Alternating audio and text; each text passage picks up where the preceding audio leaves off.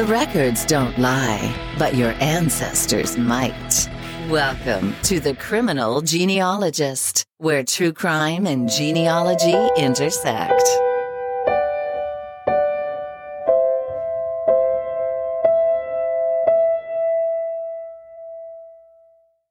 Hello, my criminal genies.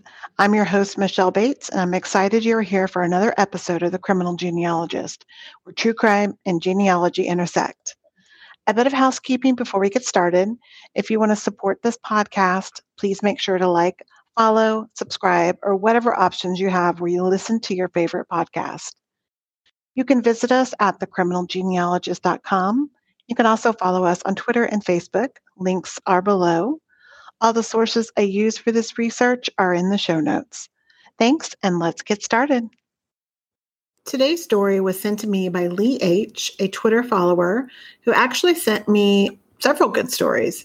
I chose to start with the story of Thurman Morris, who was Lee's mom's great uncle. The family story was that Thurman Morris was working for Wells Fargo, and a big postal shipment came in the front door, and good old Uncle Thurman took the money and went out the back door. Turns out the story was not about Wells Fargo or her great uncle, but rather his son, Homer Morris, and his stealing from the United States Postal Service in 1908. What I found when I started research on this family was so much more than I expected. Buckle up, it's a good one. There are so many directions to go with this family, so let's start with Homer and his parents. Homer William Morris was born on July 9, 1888 or 1889 in Beatrice, Gage County, Nebraska, to John Thurman Morris and Zoa Sophia Haskins. Homer's dad is often found in records under his middle name Thurman, so I shall refer to him under that name going forward. Thurman and Zoa married on December 11, 1888, in Wilbur, Saline County, Nebraska. This means that if Homer was born in 1888, as some records indicate, then he was 5 months old when his parents married. If he was born in 1889, then he was born 7 months after they married.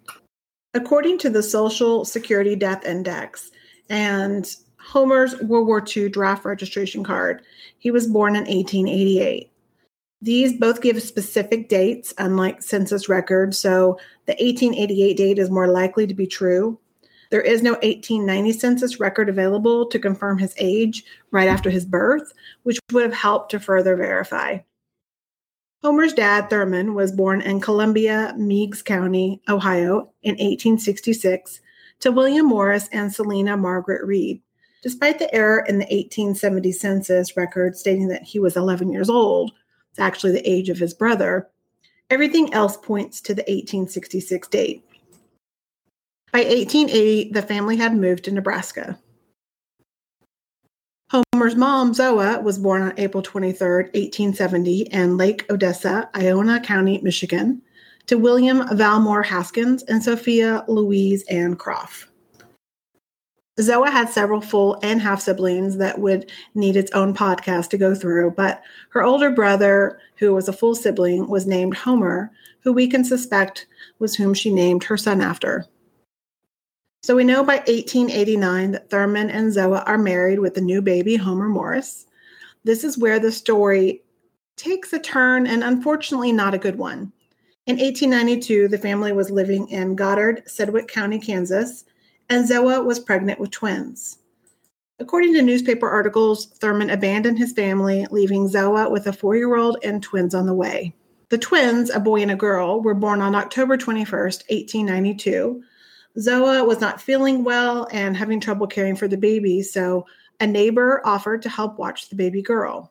The neighbor, as Zoa called her in a newspaper article, was named Jean or Jenny Fitch. Zoa had visited her baby 3 times, but on the 3rd trip, the neighbor and her baby were gone. The baby girl was named Edith Myrtle Morris. No known name for the baby boy that died 3 months after his birth. Some news articles state that the baby girl was 3 months old when they offered to care for her, which might explain why they didn't offer to care for the baby boy, because he was probably already passed by then. The mom in me aches for this mother. The genealogist in me wants to find every living descendant in this family and have them DNA tested so we can find out what happened to baby Edith. Shortly after the kidnapping, Zoa received a letter from Perry, Oklahoma, stating that the baby was seriously ill, and received a later note that said the baby had died. Likely a ruse so that the mother would stop looking for her baby. Perry is about 110 miles just south of Goddard for perspective. Let's not forget that this was 1892 and not 2021, because I know many of you are thinking, why would you let a stranger take your baby?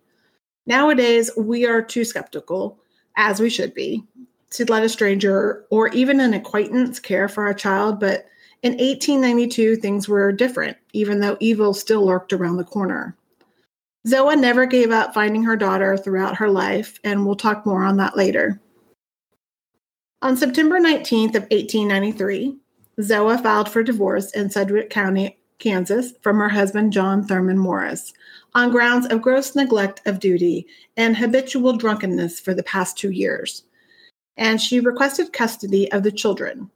My guess is that they have it listed as children instead of a child, because the whereabouts of the baby girl were still not clear. 2 more notices are posted in the paper, and it doesn't appear that Thurman ever answered the petition, so the divorce was granted and she was given full custody of their children. On November 27, 1895, Zoa married Albert Ira Rosenstiel in Wichita, Kansas. A newspaper article tells of their marriage day, saying that they had gone that morning to apply for a license and begged the judge to marry them that day too, which he did. It states it was Thanksgiving Day, but Thanksgiving that year was on the 28th. So either the article is wrong to include Zoa and Albert, or the wrong date is on the marriage license. Zoa and Albert had 5 children together from 1898 to 1912. Homer was 10 years older than his oldest half-sibling and 24 years older than the youngest. The last time Homer is in the census recorded living with his mom is in 1910. Let's backtrack a bit and talk about Homer and what happened when he was caught for stealing from the U.S. Postal Service in 1908. The robbery of the post office was in Omaha, Nebraska, and we know that our Homer Morris was in Gore, Oklahoma in 1910, which is 450 miles away. I couldn't find anything to show that our Homer Morris was in Oklahoma in 1908, but after researching the Homer Morris involved in the robbery, it is found that he was from Melbourne, Iowa, and had no relation to our Homer Morris. The robbery suspect was born in October of 1888 to Andrew J. Morris and Emily A. Wood, our first criminal story that turns out not to be a criminal. Luckily, our Homer went on to lead a normal and hopefully happy life. He married Ona D. Gilbert in May of 1910 in Medford, Oklahoma. Their first child, the only son, Wayne, was born the next year in 1911. Ironically, Homer's mom, Zoa, would have her last child the following year. I wonder how he felt about having a newborn and a sibling the same age. Homer and Ona went on to have 4 more children, all girls, one born in Oklahoma like her brother, and the rest born in Wichita, Kansas. Homer did come very close to a crime in his life, though unaware the crime was happening at all. He was a soft drink delivery man and was delivering to Steen's Market in Wichita in January of 1955. Upon entering the store, he saw the owner, Dale Steen, talking to 2 men and asked Steen how many cases he wanted, to which Steen replied 5. Homer delivered the 5 cases and said his goodbye before realizing later a robbery was occurring. There is a picture in the Wichita paper of Homer and Mr. Steen with an article discussing what happened. Homer's mom, Zoa, died on the 7th of January, 1963 at the age of 93, and sadly, Homer died just a few months later on the 14th of September. At the time of his death, his obituary states he left behind his widow Ona, all of his children, 16 grandchildren, and 12 great-grandchildren. He was 75 years old. Now, I didn't forget about Homer's dad in all of this. Thurman, we know, abandoned his family in 1892, and the story is he remarried and skipped town to Washington State. The story is sort of happened that way. After leaving his family and wife in 1892, Thurman remarried to Nanny Wright in Beatrice, Nebraska, where he previously lived. We then find him marrying Marguerite Petit on March 17, 1899, also in Beatrice. No record of what happened to Nani, but presuming they divorced or she died. Thurman was found in Washington State in 1912, so the story was true, just not right after he abandoned his young family. There is a record of a Mr. and Mrs. John T. Morris welcoming a son in Tacoma, Washington in January of 1912, which could be our John T., but there are a couple of John T. Morrises in the area at the same time. Apparently, Thurman was good at disappearing and did the same with his job, a job that he committed fraud to get as well. Records show that he applied on January 25, 1912, to the U.S. Northern Pacific Railway Company as a bridge watchman. There is a notice in his personnel file stating that he took a leave of absence for an illness, and when they went to go check up on him to see how he was doing, the personnel file stated that they found out that he had been out of the hospital and disappeared with no word. He listed in his application his previous work experience, which Thurman stated was 5 years in Colorado as a bridge watchman. In the personnel file, there are letters going back and forth between Colorado and Washington, with a contact in Colorado stating they had never heard of John T. Morris, and he never worked for them.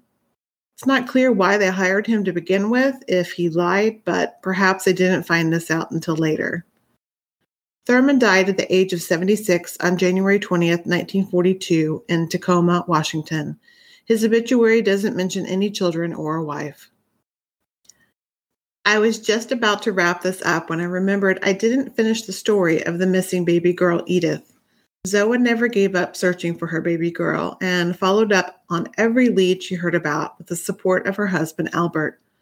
All of them led to dead ends.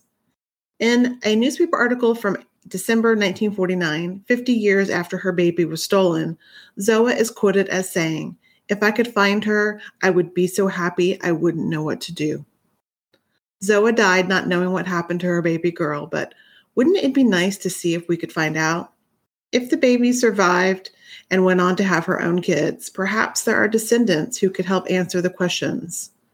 So if you are a descendant of Zoa or Thurman and want to help, reach out to me at thecriminalgenealogist@gmail.com or contact me on my Facebook page. Perhaps we can find the answers so that Zoa can finally rest in peace. Until next time, my criminal genies, remember, records don't lie, but your ancestors might.